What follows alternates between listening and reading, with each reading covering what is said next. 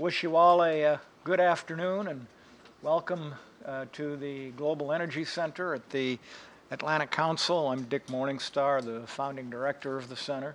I'm also glad to see here David Goldwyn, who's the chairman of our advisory group and the person who brought us our moderator today, Cynthia Quarterman. So we're very pleased to see you all here today.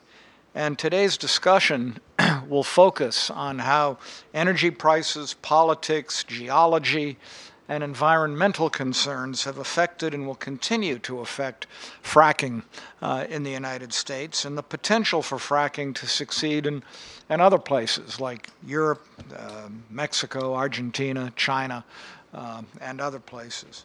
We do have an outstanding panel of experts today to discuss these important issues. The discussion will be moderated by one of our own very distinguished senior fellows who David brought us, Cynthia Quarterman. Cynthia most recently served, and this is always a tongue twister for me for some reason, most recently served as the administrator of the U.S. Department of Transportation's Pipeline and Hazardous Materials Safety Administration. And Cynthia has been a key policymaker in energy development, safety, and transportation since the beginning of the Clinton administration, and we're pleased to have her knowledge and expertise here at the Atlantic Council. And today's expert panelists, you have, if you picked up, I think the biographies were available outside, right? Yeah. So you have the biographies, so I'll just briefly introduce our panelists, who include Subhash Chandra, Managing Director and Senior Equity Analyst at Guggenheim Partners. Mr. Chandra had the foresight to recognize fracking's huge potential early on, and at one point advised over 90% of the companies involved in the industry. I guess I could ask how many companies were involved in the industry at that time, but I won't. All two of them, or 1 and 7/8 out of two of them. And Dr. Terry Engelder, who's a professor of geosciences at Penn State and a geologist who originally estimated the potential gas reserves in Pennsylvania, which first set off the shale boom, and he's also taught at Texas A&M and has a whole host of credentials that you can see in his biography. And finally, we have Russell Gold, who is a senior energy reporter at the Wall Street Journal, who's been reporting on fracking since day one. And Mr. Gold recently published a book specifically on this topic, and it's titled The Boom: How Fracking Ignited the American Energy Revolution and Changed the World. And for the audience and those watching the live webcast, you may also contribute to the conversation on Twitter by utilizing the hashtag ACEnergy. And so I hope we'll all extend a warm welcome to Cynthia and to our panelists. And Cynthia will say a few words, and then we will begin the panel discussion. Thank you.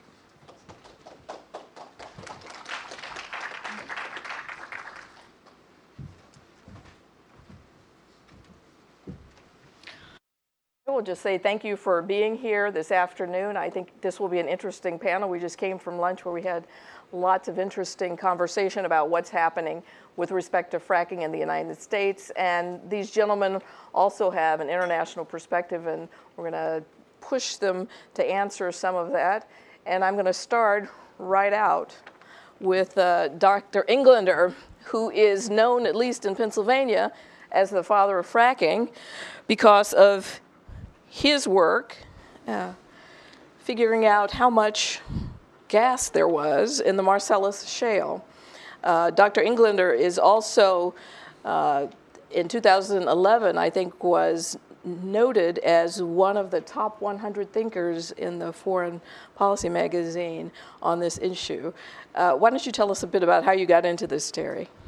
Well, thank you, Cynthia. First of all, let me indicate that am always embarrassed with this title, Father of Fracking in Pennsylvania, and have a written statement that I'd like to put forth as a disclaimer. But before that, whenever making an appearance, I always pass around a notebook in which I have the audience enter their name, their alma mater, and then their company or affiliation. I'm just going to hand this down right here to this gentleman. So go ahead and pass this around the room during this period of time, if you would.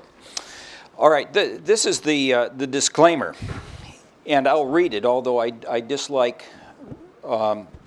red text, but in this case, this is so important that I'll disclaim it by reading it anyway. All right, it is flattering to have people think that I might be the father of fracking, but it is a title that I don't deserve. In reality, I am a very small gear in a very large motor, the motor that supplies energy to the human economy. My research on shale gas over nearly 40 years culminated in reserves calculations for the world's largest unconventional field, the Appalachian Basin, in 2008. This research garnered international attention following a December 2007 press release from Range Resources, the company responsible for pioneering and discovering wells in the Marcellus. Now, at one point within the last year, I asked Range Resources head of public affairs to actually write a statement concerning what it was that I actually did. And his statement was, my work added a level of independent credibility that was lacking or understated at the time. Now bear in mind that this is late 2007, before the boom that Russell Gold is going to talk about. For perspective, industry suggests that the volume of technically recoverable gas distributed through several layers in the Appalachian Basin, including the Marcellus and the Utica, is comparable in size to the North Field, which is the world's largest conventional gas field. To me, Uncle Sam is the father of fracking. Under the leadership of President Jimmy Carter, the Department of Energy initiated the Eastern Gas Shales Project, known as Eastern Gas Shales Project, EGSP. EGSP provided funds to any of a number of scientists in government, in industry, and academia for the explicit purpose of discovering how to tap the vast reserves of North American gas shale. Now, bear in mind, Carter was president in the 1970s, so this has been going on for a long time.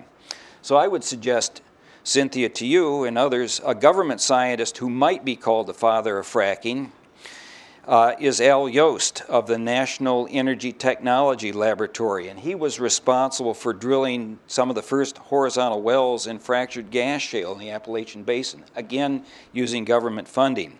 Now there are several industry folks who might also deserve this title, the father of fracking. These would include Ken Nolte of Amoco, who designed the early massive hydraulic fracture experiments in Colorado in the 1970s. Then, of course, there's George Mitchell, whose company, Mitchell Energy, was the first to make fracking of gas shales commercial, and this was done in the 1990s.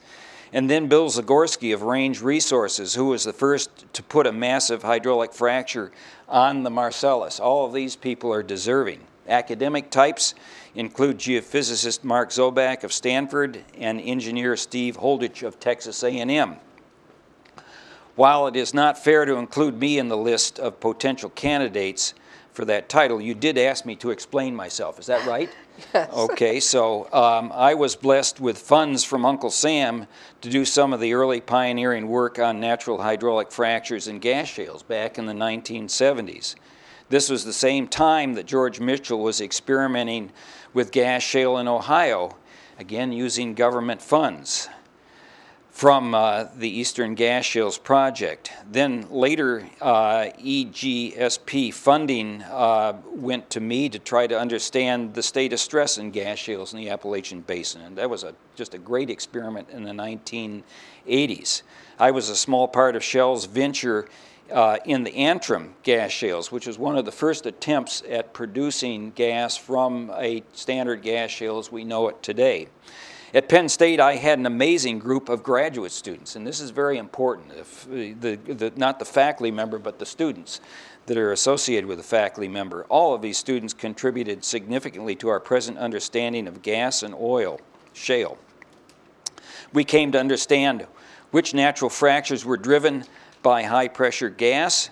We came to understand the rate of fracture growth, the timing of fracture growth, and the distribution of fracture growth. All of these are important elements that make commercial gas production possible. And finally, and most importantly, none of these are the discoveries of one person. Thank you. I stand corrected on that. Did I understand there's also a woman involved, a geologist as well, in the history back in the olden days? Well, as a matter of fact, there were 2 or 3 that I'd like to name. Interestingly enough, when the New York State survey, before it was called a survey, decided to understand the mineral industries of New York State, this would have been in 1843, a man named James Hull was the geologist responsible for that.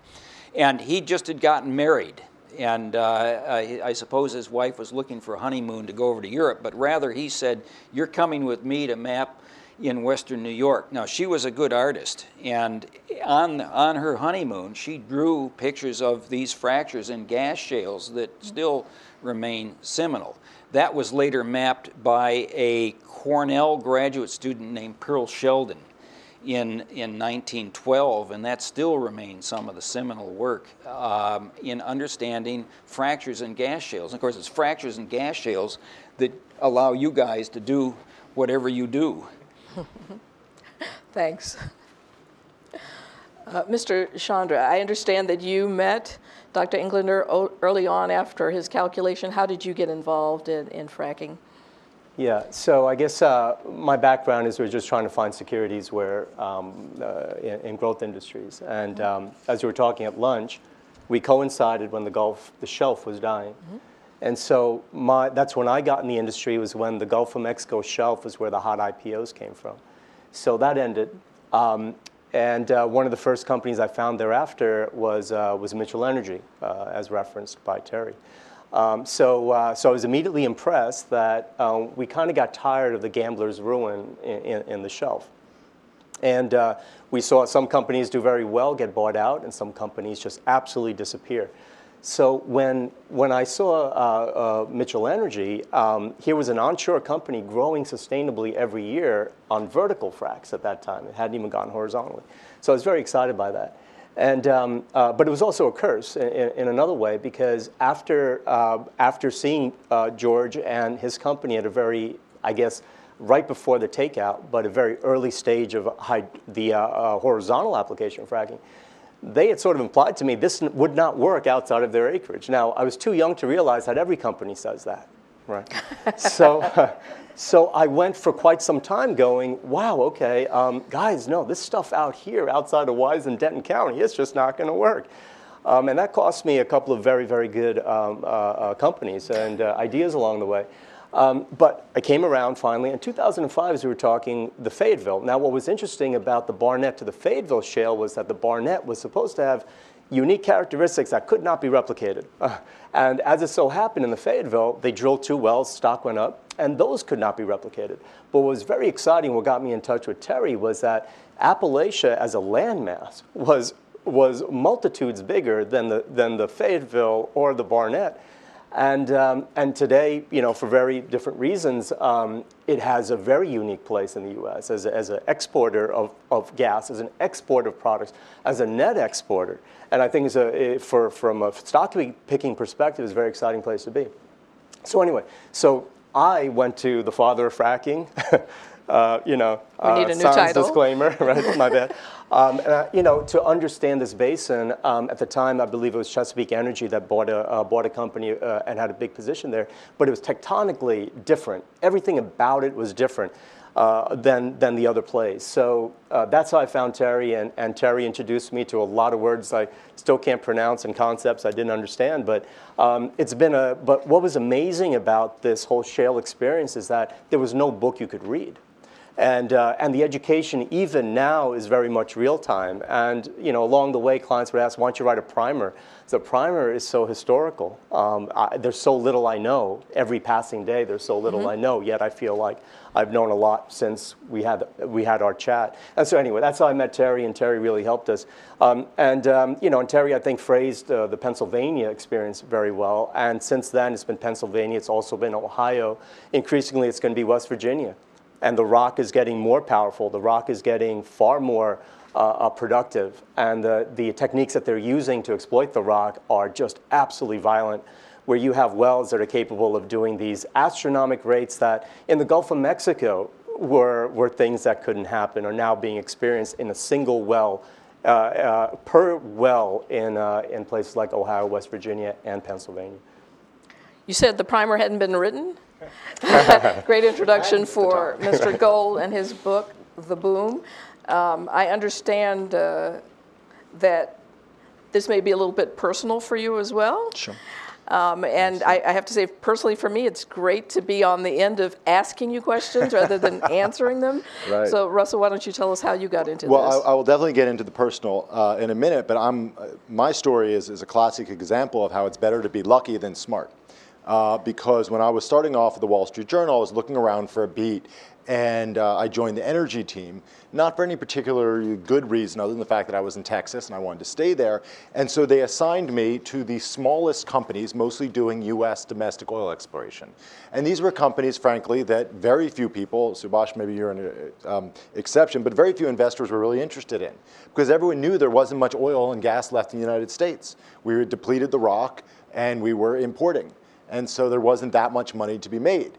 So let's give it to the new guy. So as the new guy go off and I start meeting with companies, and one of the companies wants to talk to me about this new drilling they're doing in and around Fort Worth in the Barnett Shale. And so I went to my first frack job in 2003. We didn't even call it a frack job back then. We didn't even have the technology. People would talk about it as unconventional gas. So really, I got in on it very early on, just listening to companies talk about how they had found this new way to drill lots of wells and get lots of gas. And for several years, 03, 04, 05, 06, that's what I did. I sort of covered and wrote about the companies and wrote about what I saw as something very significant in the United States. And then one day, right about, I guess, 07 or 08, I got a call from my parents, from my mother specifically. And they're Philadelphians, but they own 100 acres up in north central Pennsylvania, place to get away on the weekend. And she said to me, "So we just got this strange call from a company called Chesapeake. They want to inquire about leasing our land." And which caught me by surprise. I should have known about this, but at the time there was a little drilling going on in the Pittsburgh area, but this was hundreds of miles away, clearly clear across Pennsylvania. And so really, I had to go back and start learning about why Chesapeake was leasing all the way so far across Pennsylvania, and I did. And that really got me onto the second stage of learning about fracking and what was going on. And it really brought me into these questions of, should we be doing this? Because that's really the question my mother asked me. Should we sign a lease? Should we allow this company to come drill on this property we own? And how can you get the benefits of all this oil and gas in the country, in the United States, and minimize the risk and the inconvenience and the downsides to it? And those are very important questions, and I will posit that I don't think those questions have been answered in the United States yet. I think we're still grappling with them. I'm based in Texas, and Texas is about to pass a law which is looking at that very issue. Who actually should be regulating it, the state or the cities? We're still negotiating these questions. And I think that's important because one of the questions I know we're going to get to is why hasn't shale taken off outside of the United States? It's been transformative in the United States and Canada, but outside the United States, it's really barely has started. And I think one of the answers is because as much as the United States has struggled with these questions, we had one thing going for us. We had incentive.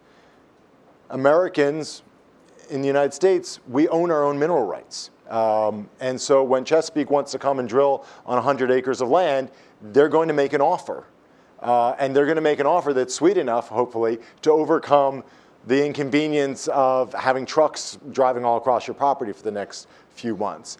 Outside the United States, that's not the case. And as much as we're struggling in the United States with how to balance these questions, I think outside the United States it's even more difficult because that incentive question hasn't been fully addressed. Because by and large, it's the government or the states that own the mineral rights. So when you want to go into a community and say, we want to drill wells here, you're not also bringing large checks as they do in the United States. So these are topics that, as I wrote in my book, The Boom, I wrote all about this. I wrote about Al Yost. I wrote about Terry. I wrote about all of the different people who created this technology and also the questions we're all still struggling with today. I see it as one of the most important questions that we're addressing in the United States, clearly in energy. And all these questions which we talk about and are talked about in Washington, exports, should we allow gas exports, should we allow oil exports, Keystone XL, they're all basically questions that have been set in motion by fracking and this enormous new production of oil and gas that comes from essentially an oil field technique that's been around for several decades. And then one day in the late 90s, someone modified it slightly and completely changed this country's energy landscape. Well, Subhash, let me put it to you directly. The title of the panel is, Can Fracking Survive? I think the end of last week we saw the price of oil at about $59.50, the price of gas a little over $2.50 per MMBTU. If you look back to July, prices were a lot different last year.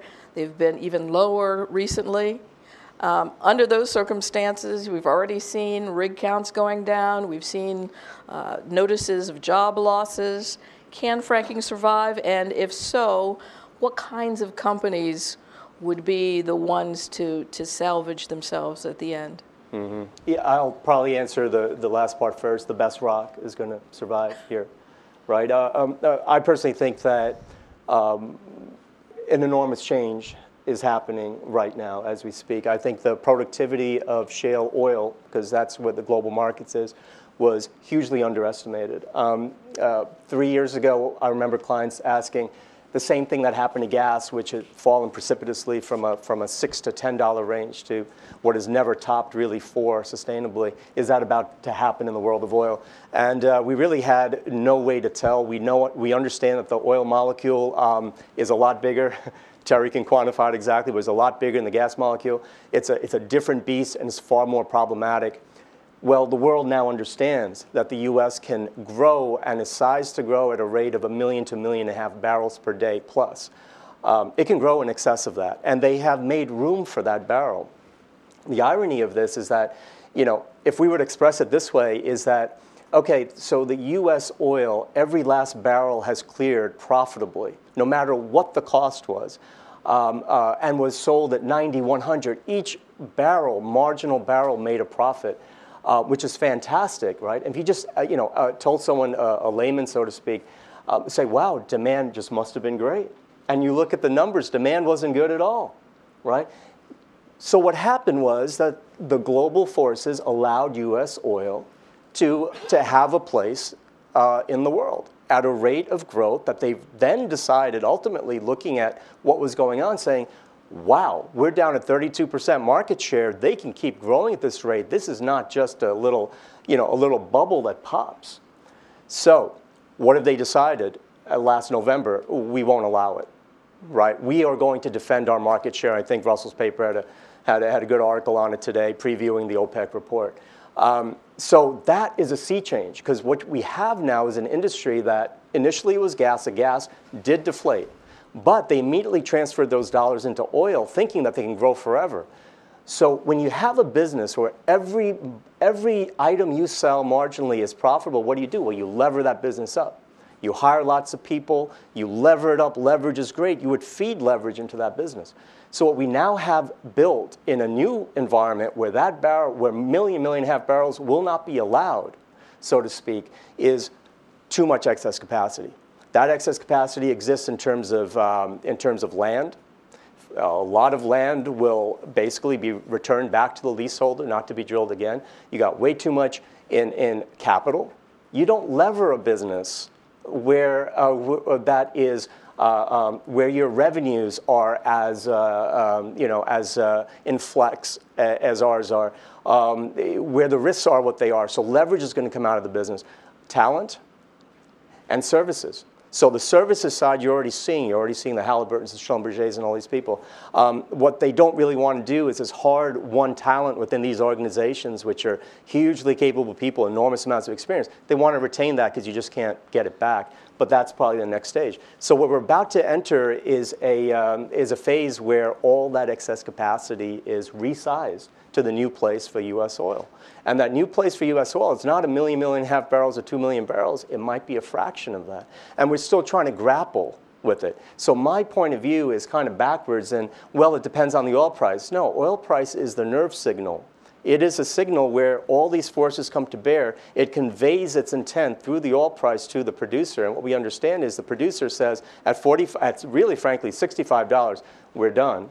But we'll start back at, say, something closer to 70, which tells me we're probably not going to be above 70, 75, or see the 90s or 100s anytime soon. Because if we were to see $90 and $100, it renews an environment where every last marginal barrel in the U.S. is profitable, which will then sustain growth above 1.5 million barrels per day.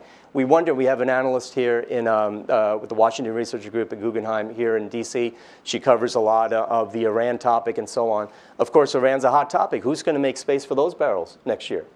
You know, it seems like, at least her view is that, you know, the odds of a deal are pretty good.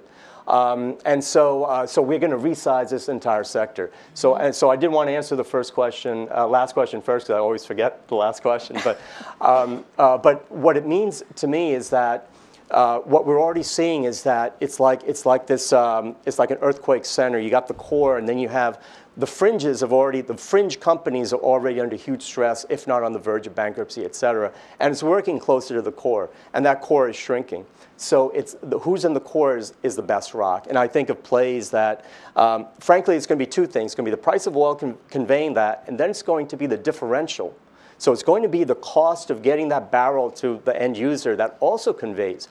Places like the Bakken, which has been a huge success story, is suffering a horrible differential. It's basically disincenting that marginal barrel from coming out. So it's two aspects of it. So when people say, well, it's $70 oil, you have to take 15% off the top for the cost of getting it to sales of 70. So they're not getting 70. So I think we want to be close to the end user markets, close to the refining centers. It's Eagle Ford and it's Permian primarily. And it's going to be, I think, this exciting new play in Oklahoma, Cana. So it's going to be the companies exposed to that. We have companies like Newfield Exploration, and there was an acquisition this morning of one company wanting Eagle Ford and Permian exposure, buying another company for that reason. Great. Okay. Russell, is the boom now a bust? I don't think so. We have clearly seen, as you put it, a huge number of drilling rigs laid down, decommissioned. We've seen a lot of people laid off, but we've also seen production remaining fairly steady. We have not seen a huge drop off in production. We're not going to grow this year. We'll probably shrink a little, but we ran up to 9 million barrels a day, and we're going to we're sticky coming down. And one of the reasons is that this is a really immature industry in the sense that it's just learning how to do this. And it's learning how to make bigger wells for less money, to get more oil and gas out for less money, to drill more wells, longer wells with fewer rigs. So a lot of the shedding that's going on is companies just getting smarter. The era of rapid, relentless growth, I think clearly is over. There's no question in my mind about that. But I also don't see any signals that production is going to drop off. So in that sense, no, we're not going through a bust. However, as Subhash was saying, there are a number of companies. Wall Street was very generous funding these companies. And there were a lot of management teams that went out and bought a lot of, well, I'll be generous, suboptimal rock. They just did not spend their money very well. And those companies will be bust. They will not be able to survive. So we are going to see a lot of that. I'm actually surprised we haven't seen it more already. But the expectation is second half of this year, you're going to start seeing companies heading towards fire sale. However, the era of the U.S. as a major oil and gas producer, which in my mind is what the boom was all about, that's not going away anytime soon. Okay, thanks. Now, Terry, I know you have strong opinions about OPEC, and the Wall Street Journal is reporting today that they are saying that the price will not get back up to $100 for a long, long time. Have they squashed the shale revolution in your view? Absolutely not. The point that Russell just made, the most important point, is that there is oil available at every incremental increase in the price of a barrel that is there and waiting for small incremental changes. I think that the other point that Russell made, which is that the U.S. right now has a fleet of oil and gas wells.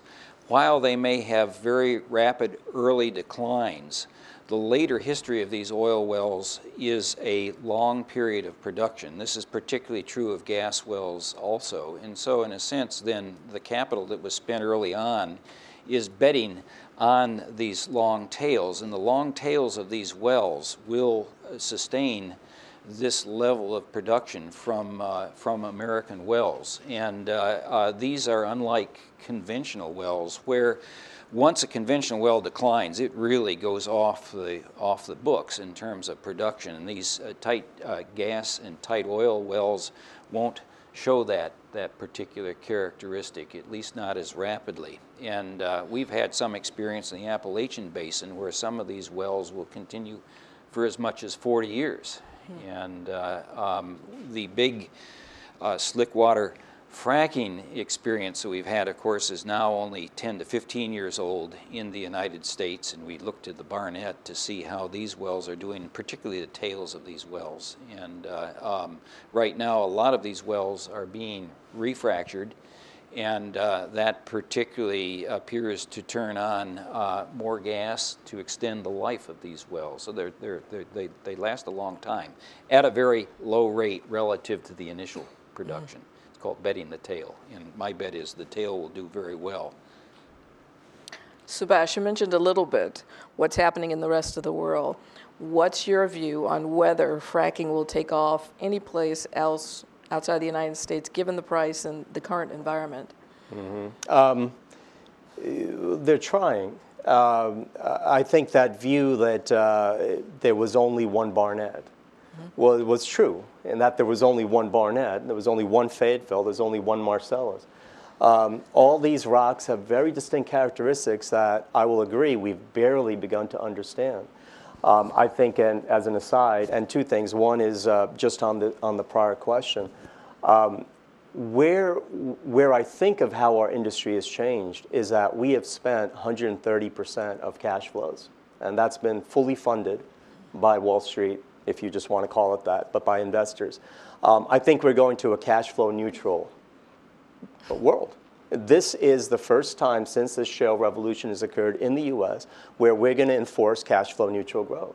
Now, if that's not a sign of maturity, I don't know what is, right? So in that respect, I do think the shale sector in the U.S. has changed decisively. Now, in terms of now what these companies are going to do, then applies to these other countries, is they're going to put a lot more effort into understanding the rock that they have. And I think one of the problems is that this big data set hasn't really existed up until very, very recently.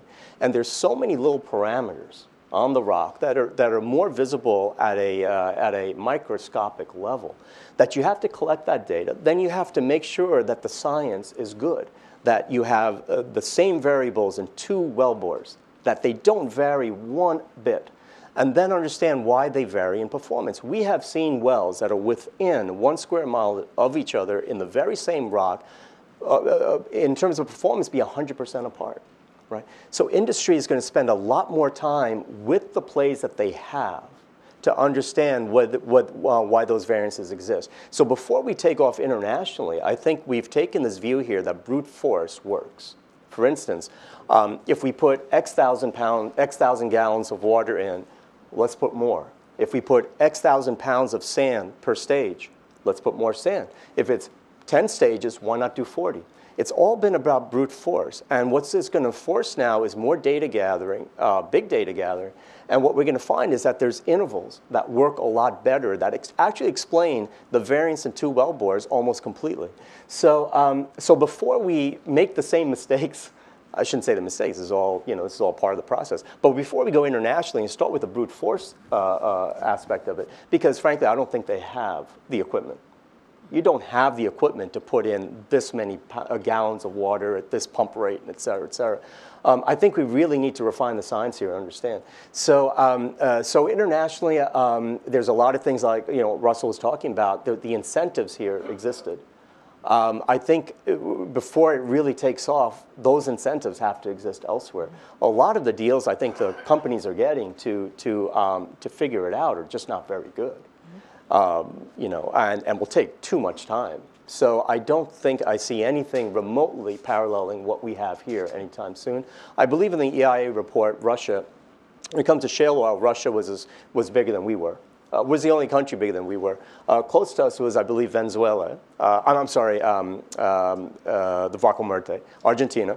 Venezuela was slightly below that, and was Algeria there as a shale oil? Algeria should be. Yeah. Anyway, so these were a few of the so-called hotspots. I have not seen one single project really take off. Mm-hmm. Terry, talking a little bit about geology here outside the United States. I know you've been traveling around the world talking about Marcellus and the geology. Have you studied any of these shale plays outside the United States and know where things could actually develop quickly?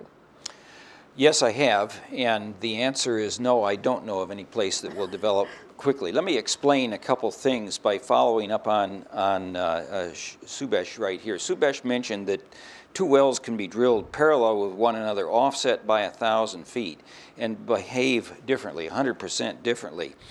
We also know, and this is where the real science is going to come into this. Each well, as you understand, is fractured in stages. What that means is if you have a lateral that's 5,000 feet, each individual stage is only a couple hundred to 300 feet. And the industry knows that if there are 15 stages in one well, only 2 or 3 or 4 of the stages are money stages.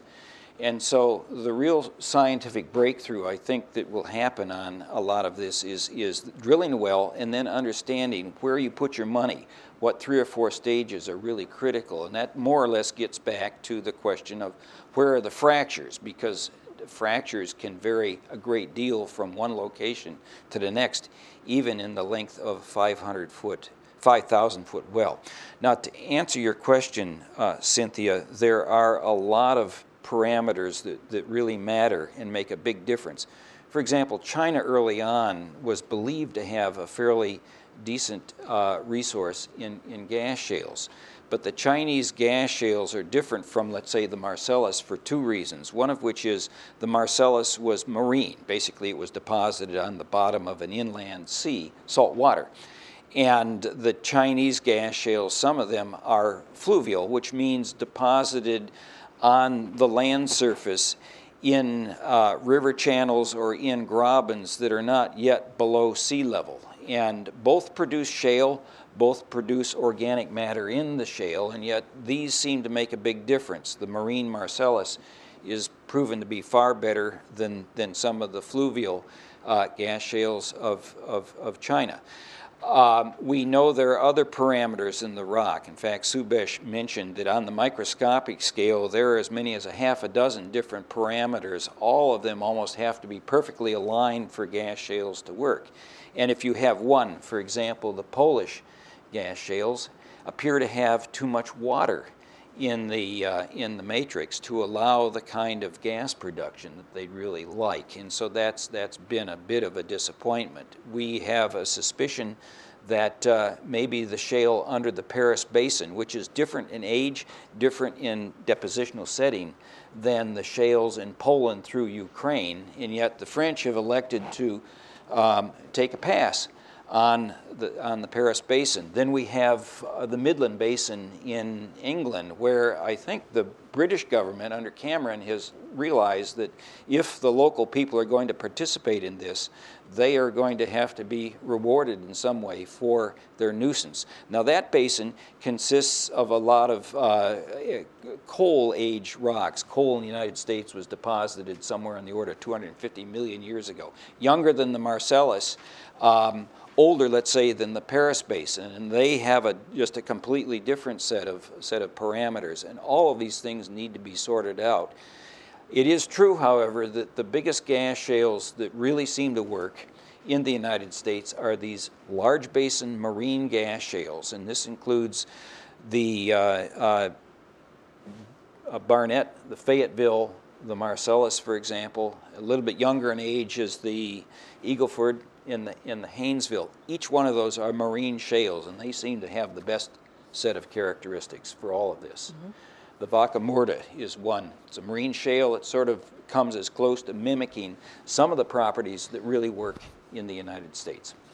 Russell, we started talking about not just the geology Right. of the other countries, but some of the environmental and other issues. Can you expound on Sure, that? absolutely critically, and I just wanted to just real quickly follow up on something that that Terry said about the Paris Basin, and we don't really know because we haven't drilled that many wells into these places. I mean, one of the things that when I first learned really struck me is just the number of wells that have been drilled in the United States is an order of magnitude different than wells drilled elsewhere. And so when we start talking about shales in Poland and France, they're just, the only way you can determine whether the shales will produce oil and gas is to drill wells into them and drill a number of wells and take samples. That just hasn't been done outside of the United States, and it will take time to drill those wells, to take core samples, to collect data. But once again, getting back to this, getting back to the environmental question, China was said to have a large gas shale deposits. The problem is that one of their good deposits was in a very arid region to the north. The other one was in a part of the country which had a population density similar to New Jersey.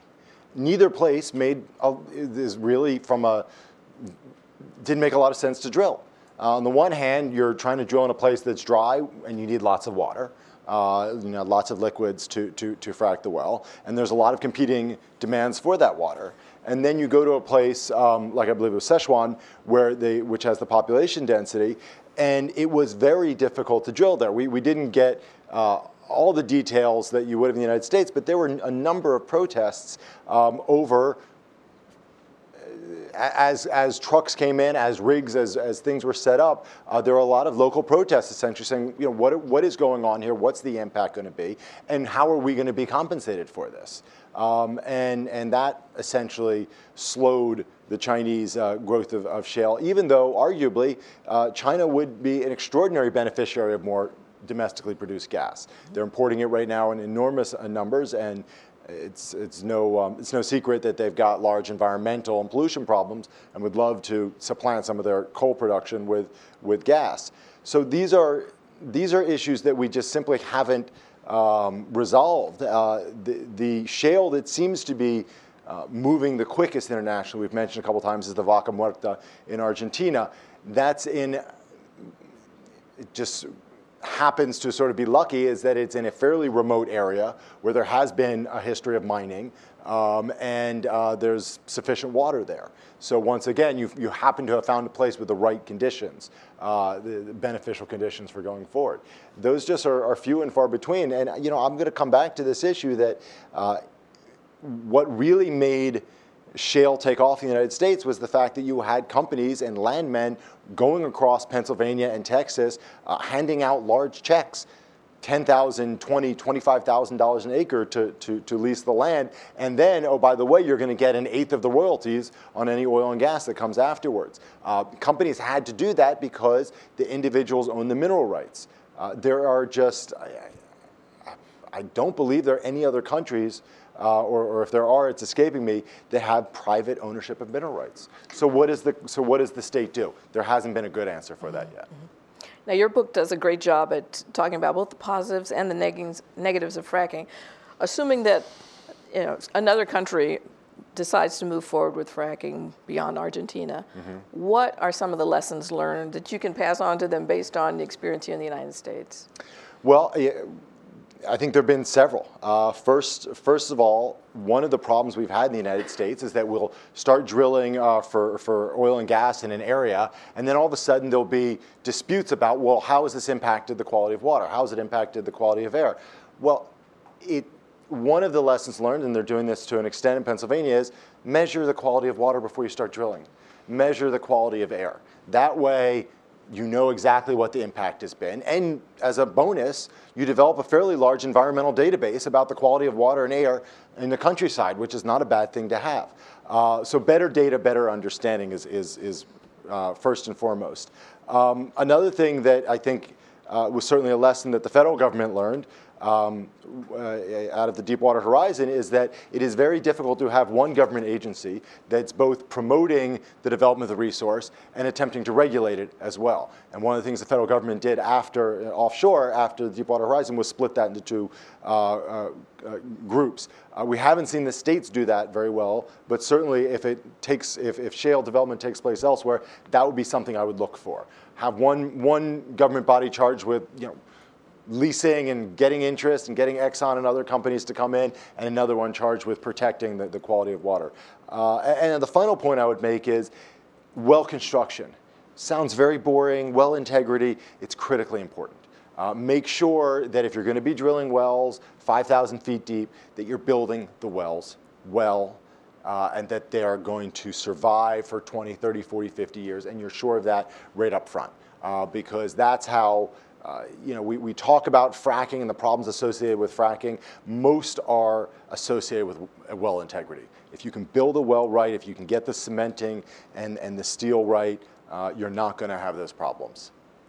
Terry, I know that you wrote very recently something about the missteps in Pennsylvania and in response to some international bans on fracking in Romania, France, and other places. What are those missteps, following up on what Russell was saying? Russell has mentioned a couple of them. In order of importance, I think, one of the great failures in Pennsylvania was to understand, and industry understood how important it was to measure the quality of water in individual wells.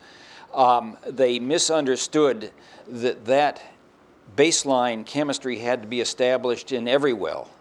And so if they did it in one well in 10, that proved not to be good enough, because in Pennsylvania, for example, there are no standards for water wells, and it is well known that 40% of all private water wells in Pennsylvania would not pass EPA standards. And it's very easy for the public to identify a well that they have problems with and immediately blame it on industry, regardless of whether that actually happened. So, as Russell's mentioned, water well standards.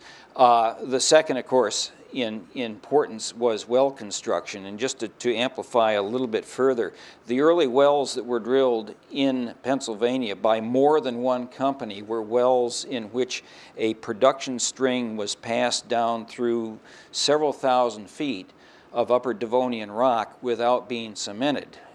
At the time that industry first came to Pennsylvania, industry did not realize the extent to which this 3,000 to 4,000 foot interval of upper Devonian section was gas charged in itself. Not gas from the Marcellus necessarily, but other gas from other layers. And that came into this open wellbore, went up several thousand feet and right into groundwater. So those are the two most important. Other issues, one of which was industry made, I think, a fundamental error in a law that was passed known as the Halliburton loophole, in which the additives that were put into frac fluid were held in secret. And of course, anytime you keep a secret, why, that creates a public distrust. And that was remedied very rapidly by a website called Frac Focus. Then there was the disposal of water and what to do with it. And very early on in Pennsylvania, a lot of water was dumped down wells, and we have known as geologists for the better part of a half a century that you put a certain amount of water down a well, that will cause local earthquakes. That was discovered in the Rocky Mountain Arsenal in 1960, and yet it's an error that has been repeated again. And incidentally, it's going on in Oklahoma right now, and that is not a consequence of fracking. That's really the production of oil with a very, very large water cut where the water has to be disposed of, and it's being disposed of in massive amounts, and we know that's going to cause earthquakes.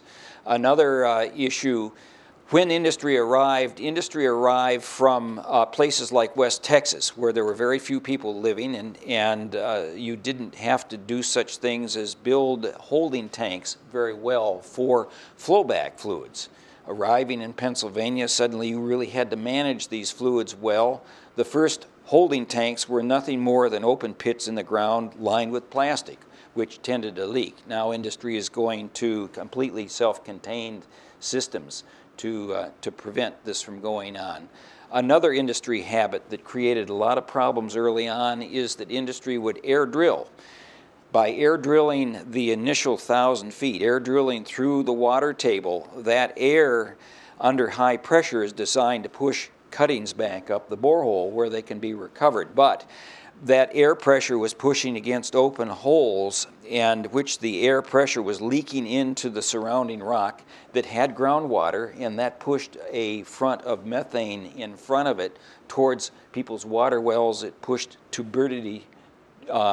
turbid water towards people's water wells, and this created a number of issues. If you're the owner of a private well that's been reasonably clean for years and suddenly it becomes turbid and suddenly it starts to bubble with methane, you're going to raise Cain.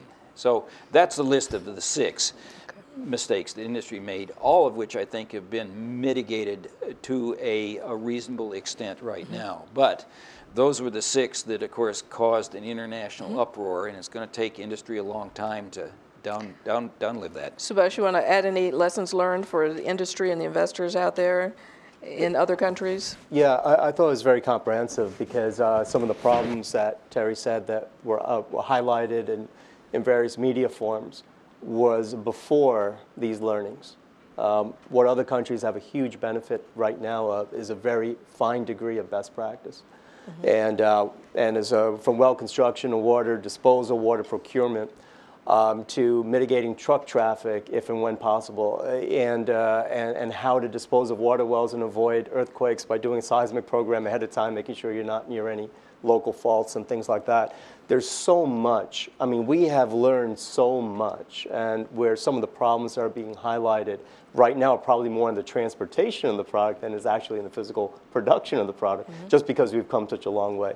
I think any other country will be a huge beneficiary of those learnings. Before I open it up to the floor here, just because this is the Atlantic Council, we're going to talk geopolitical for 1 second. There was a lot of talk when the Ukrainian crisis happened about potentially taking gas from the Bakken, liquefying it, and sending it via LNG, exporting throughout the United States. There have been lots of bills very recently about crude and LNG exports. Is that really feasible or not? What do you think? Well, there's absolutely no reason technically you couldn't do that. There's a large trader around the world, what's called liquefied natural gas, where you take natural gas, you cool it down to 160 degrees below 0 Fahrenheit, put it on a ship, take it elsewhere. That happens all the time. I think the issue that came up around the Ukrainian crisis was one of timing. That was a crisis that needed a short-term solution. And LNG and exporting gas is long-term. It's going to take years to put that infrastructure into place. But if that's the direction the U.S. policy wants to go, there's absolutely no reason why the U.S. couldn't be a large exporter of gas. The other hiccup, I suppose, with that thinking is that the U.S. energy system isn't government controlled. The federal government may have had every reason in the world to want to bring gas to the Ukraine at that point, but it doesn't have a history of telling the Exxons and BPs and Shells and Chevrons of the world where to direct their gas. We let the market do that. So there are a couple of big changes that would be required to get to that point. Anybody else want to? I was just going to add that when I think about some of the hurdles that oil has now, given what oil prices are, well, one of the hurdles is we're not the low-cost producer. In shale gas, we kind of are. We're definitely at the low end of the spectrum. The other thing is in oil, we can export, and in shale gas, we can, right? So my pendulum has swung back. And the third thing is that gas companies have adjusted their capacity to this lower gas price world. The oil producers are about to undergo a very traumatic, probably few years in adjusting to it. So I kind of feel pretty good about the U.S. gas producer. The other thing is that, and it's a longer term view, but where I think the LNG game is going to change, also just a complete historical shift, is its link to the oil price. As there are more ships on the water, I think you'll see a delinking from crude, and it'll be a market all into itself, and it'll be a far more far more competitive situation, I think, when you don't have an oil price link. Even if oil was to go back, we don't have an oil price link providing an umbrella for these projects. And then it's going to be the best project wins. So that is a shift that we're likely to see. Because I know if I'm an end user, one of, say, half dozen countries, companies can't do this, but countries can. They can collude. And they can definitely say, well, you know what, we're not going to take that price. And then we'll see which of the best projects win. And I think the U.S. is very well situated for the LNG. And yet, I'm reminded that gas coming out of the Middle East, a lot of that gas is associated gas, which means that it's produced as a byproduct of producing oil, which means that it's produced at no cost. And of course, the American gas shale producers still have a cost. And in principle, then, even if we were to liquefy this natural gas, we might be competing against a market where people could continually undercut whatever it is that we tend to want to sell overseas. This is true of the Canadians, who are also trying to liquefy natural gas. They're going to have to be competing against gas coming out of the Middle East that can invariably undercut Canadian gas. Mm-hmm. Throw it open to the floor for questions. Somebody have a mic back here? And please introduce yourself. Pardon me? Please introduce yourself. I'm Bill Holland. I'm a reporter with SNL Energy. I've actually interviewed two of the three up there.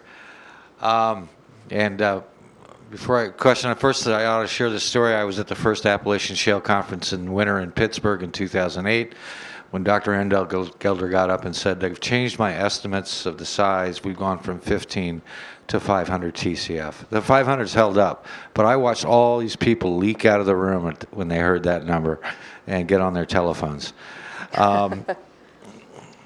So that brings me to my first question, Dr. Engelder. We got three plays up there now in Appalachia that are stacked: Utica, Upper Devonian, and the Marcellus. Do you have a number for how the total of all three of them, what the potential gas is there?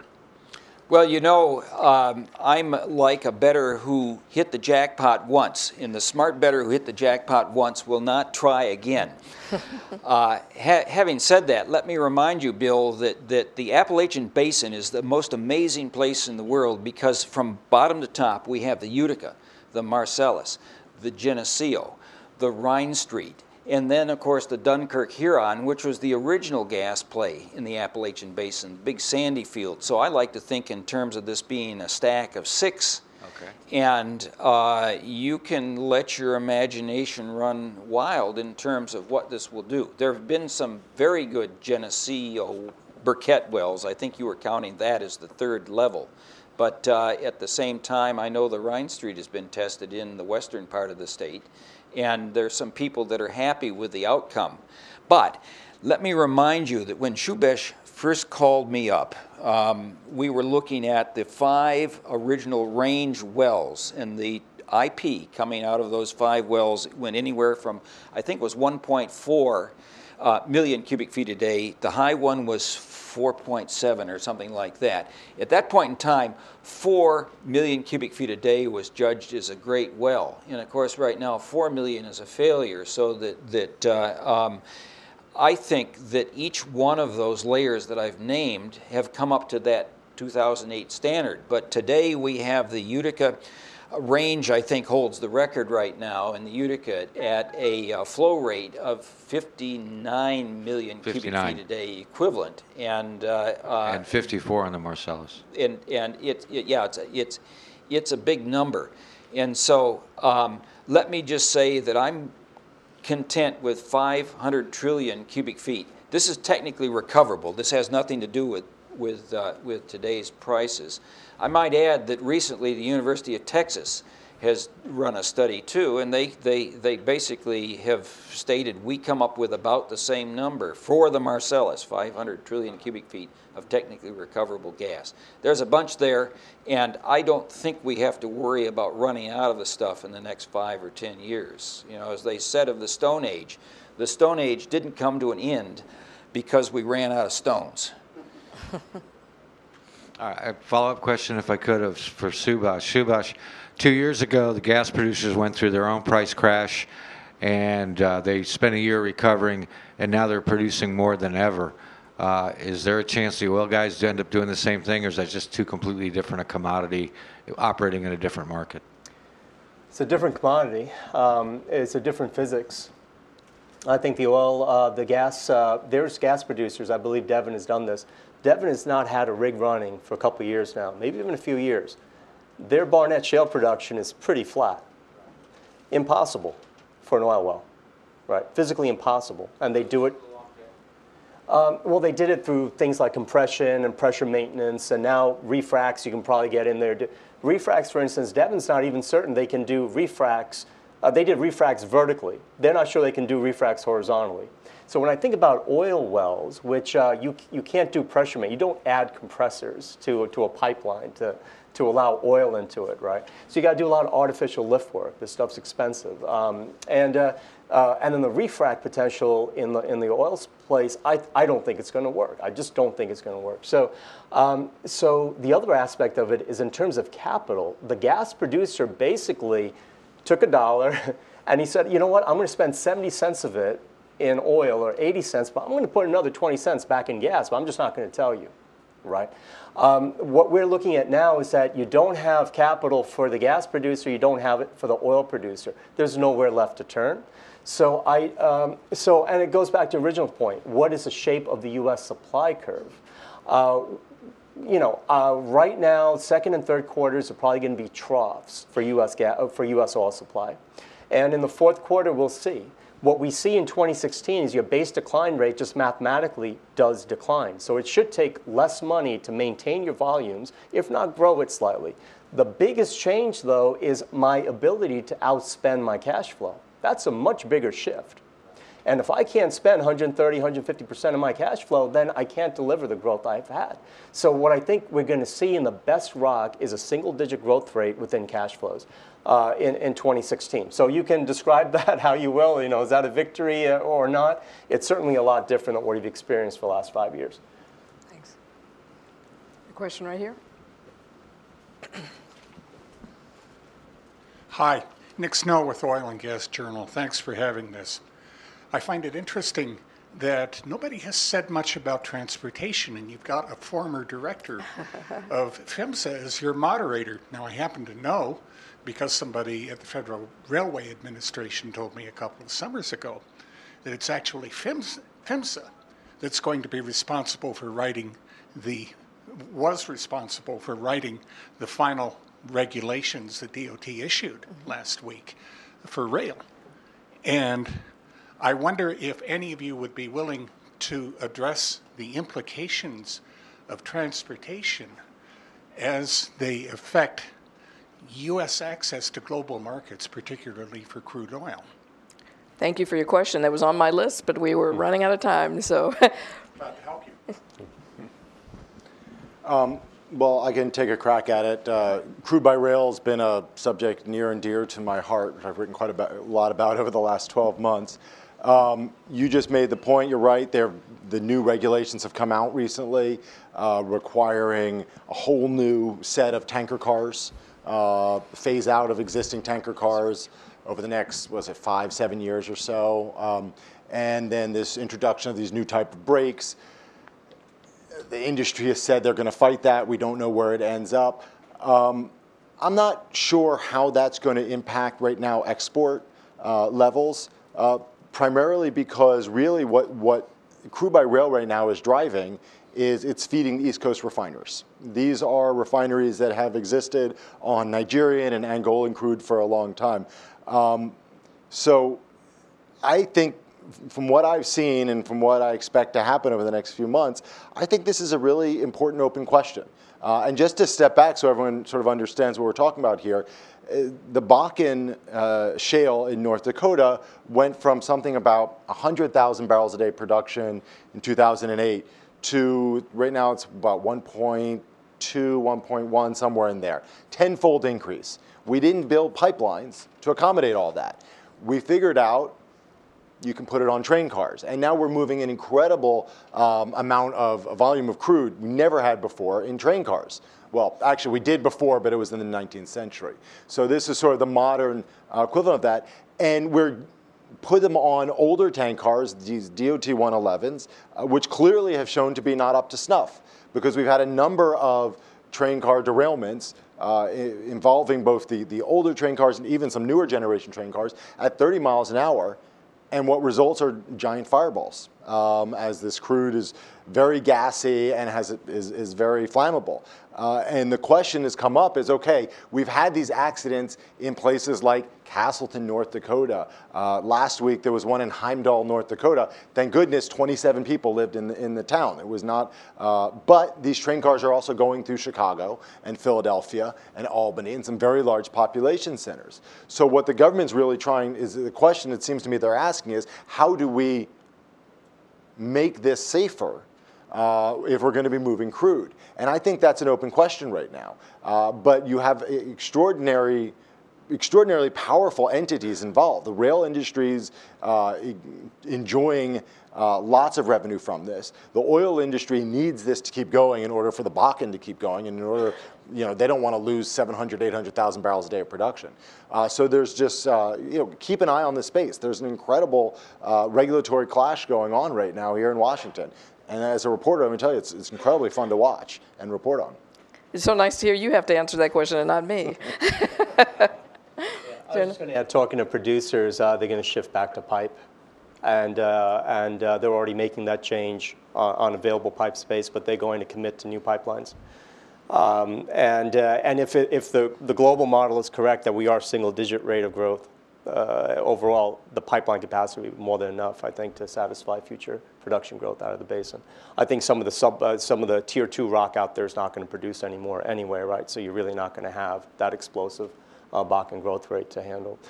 It's the East Coast refineries and the West Coast. So what goes to West Coast, they're going to have to, definitely move product via rail. But everything else, anything Cushing bound and Gulf Coast bound, will be increasingly piped. You have a question here? I want to make a statement first.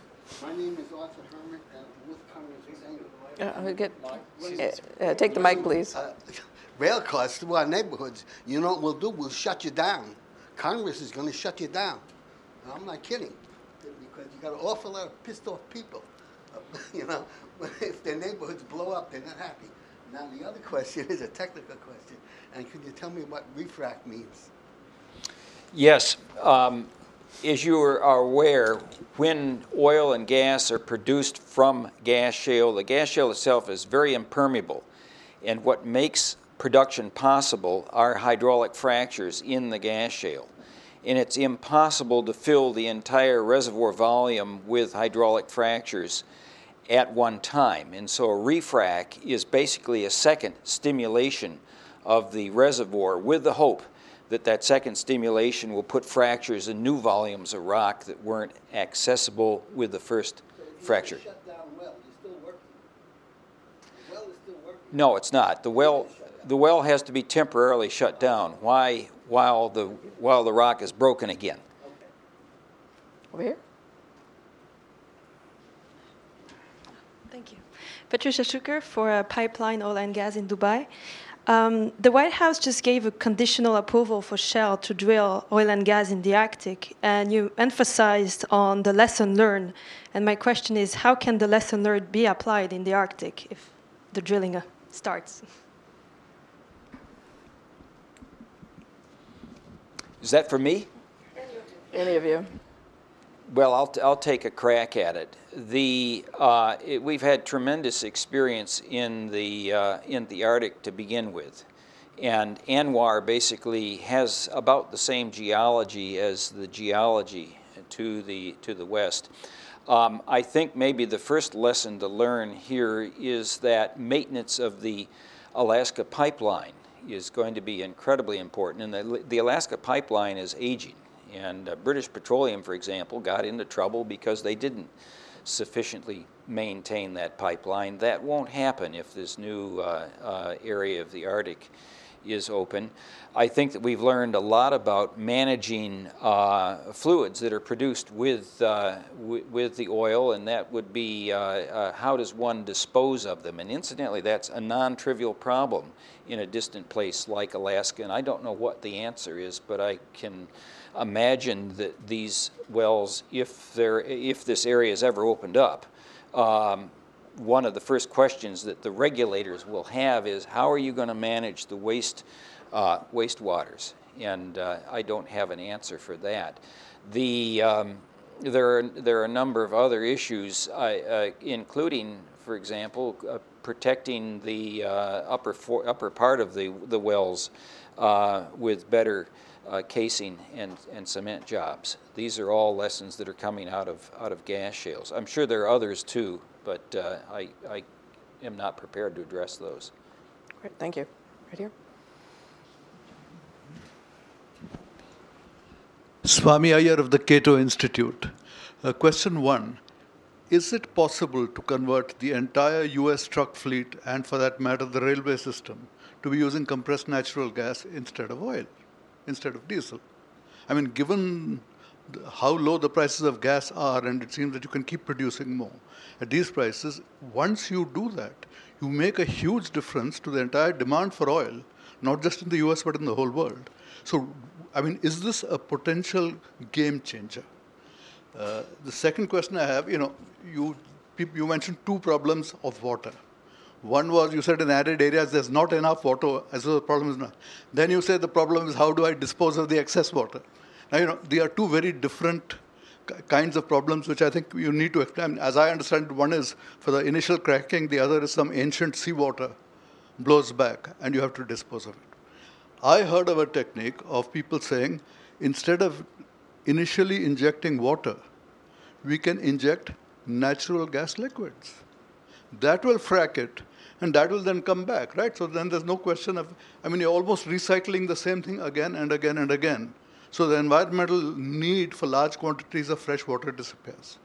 Is that feasible? Well, all right.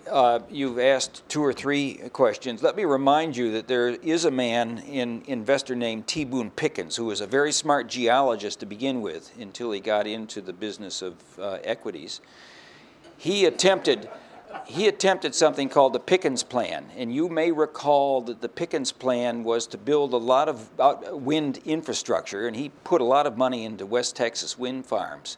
And what he was doing was then hoping that natural gas could be used not for manufacturing electricity, but for compressed natural gas vehicles. So it really is technically possible. And in fact, in Pennsylvania, one of the early hopes was that there would be a series of compressed natural gas stations built along the turnpike along I-80 for just this particular purpose.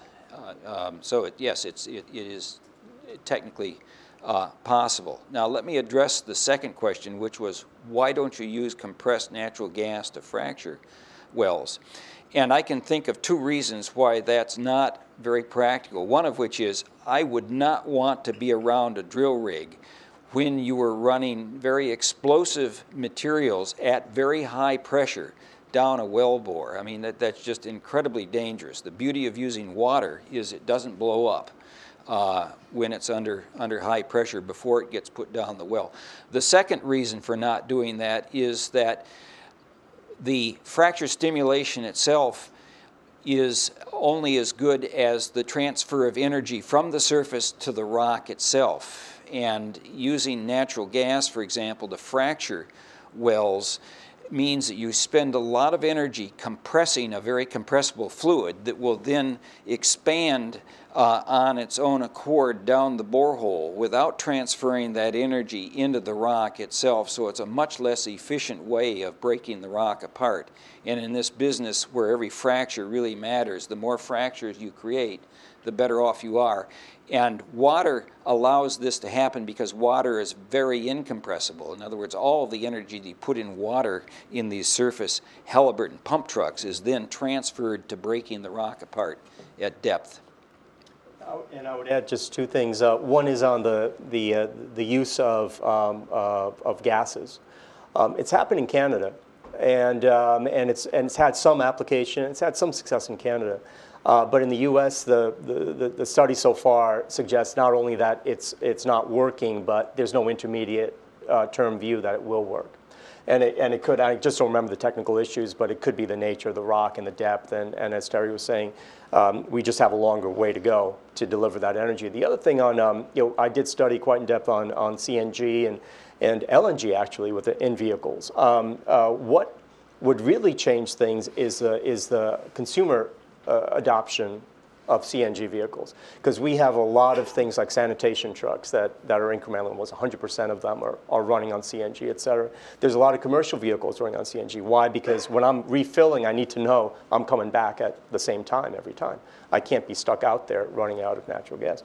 But when we look at that in the Pickens plant, et cetera, one of the things you needed to do was retrofit existing gas stations with CNG tanks. Well, it costs, I forget the number, it doesn't sound like much, like $50,000. It doesn't sound like much. But that was going to come from the government.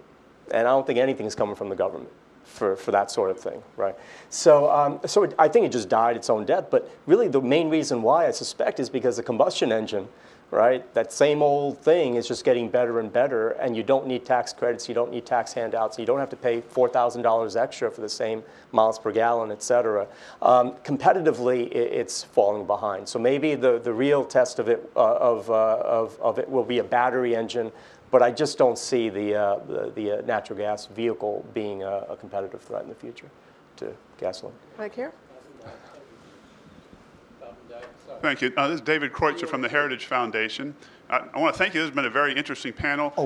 And I was wondering if you could go back to the Cameron government, which one of their main planks was to go after their shale gas, and whether they can do it, whether we'll be able to, our service companies will be able to get business there. Is it the right kind of rock? Whatever it is you think might be interesting. I think that's a big issue. I don't know whether it's the right kind of rock. I can tell you that there has been significant anti-frack backlash there. But you're right that the Cameron government has been very enthusiastic about this, has been pushing this, and just got another 5 years. So I would certainly keep an eye on that. But they're going to run into, I think, the same problems that everywhere else is, which is how do you, in order to accommodate, I suppose, the anti-frack sentiment, how do you incentivize the local communities to open their doors to this? And I haven't seen any suggestions that really get you there. So I think it's really it's an incentive game at this point.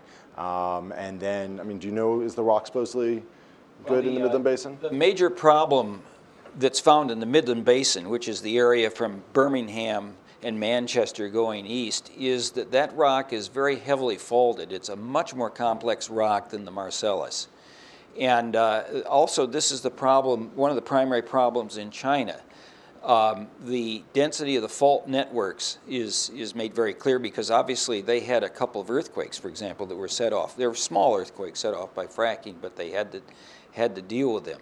And it's not entirely clear to me that this gas shale in England can be made economical profitable given the complexity of the faulting in that area of England. Thanks. Right here. Sabin Popescu is my name. I'm from Romanian Embassy in Washington, D.C. I would like to ask a question for the whole panel, but for Mr. Engelberg, if possible. It was a huge enthusiasm in the very beginning, a few years ago, regarding the shale gas to a certain strip coming from Poland, Ukraine, Romania. There were started some works there, and unfortunately they were stopped. From your perspective, it's a matter of the, I don't know, profitability of the resources that are inside, or it's a matter of conjunction of the market, or could be influence some geopolitical issues in this regard. What was this in? Well, yeah, in that, I'll answer the first part, and then I'm going to pass this off to my colleagues. I've spent some time in a number of those countries, and the gas shale that we're talking about in Poland runs from Poland through Ukraine, actually shows up in Turkey. It's a Silurian gas shale that's sourced in an organic fossil called a graptolite. And if there's an analogy in America, it probably is the Utica the gas shale. And it turns out that the major issue is the quality of the rock. And it doesn't really matter what the politics are or how the local people feel. If the quality of the rock is not there to make this work the way that it has with marine shales like the Marcellus, then the rest of it doesn't matter. Now, I'm sure there's some politics going on in other things as well that make it tough.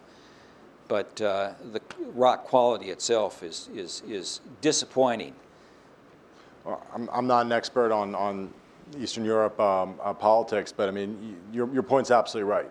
The political discussion really comes secondary to the rock. If the rock's no good, or if there hasn't been discovered a way to make that rock work, then the rest is a moot point. This is one of the things that is amazing about the anti-fracking revolution, which is that Russell made this point earlier. Without testing the gas shale to know whether it's worthwhile or not, it seems to me a little bit nearsighted for a government just to say, no, we're not going to look at all. The French, for example, really have a wonderful opportunity, at least to test in the Paris Basin. The British ran into this situation in Balcombe, which is south of London, where a company, Quadrilla, I believe was the name of the company, was going to drill a well. It was a vertical well just to test the rock. They weren't even going to fracture that rock. They were just going to drill the well to see what was there. And that got shut down. And so that it's very difficult for the government to know what the path forward is without knowing what's there. And that's the first step. Well, I think we've come to the end of our session here today. I want to thank very much our esteemed panelists who've come from Texas and Pennsylvania and New York to come here and talk to us today, and to you folks for being engaged and asking great questions. We hope to come back and talk sometime about liquefied natural gas and the effective prices on that, as well as discussing offshore, some of the global offshore planned projects and how oil prices are affecting those in the future. Thank you very much.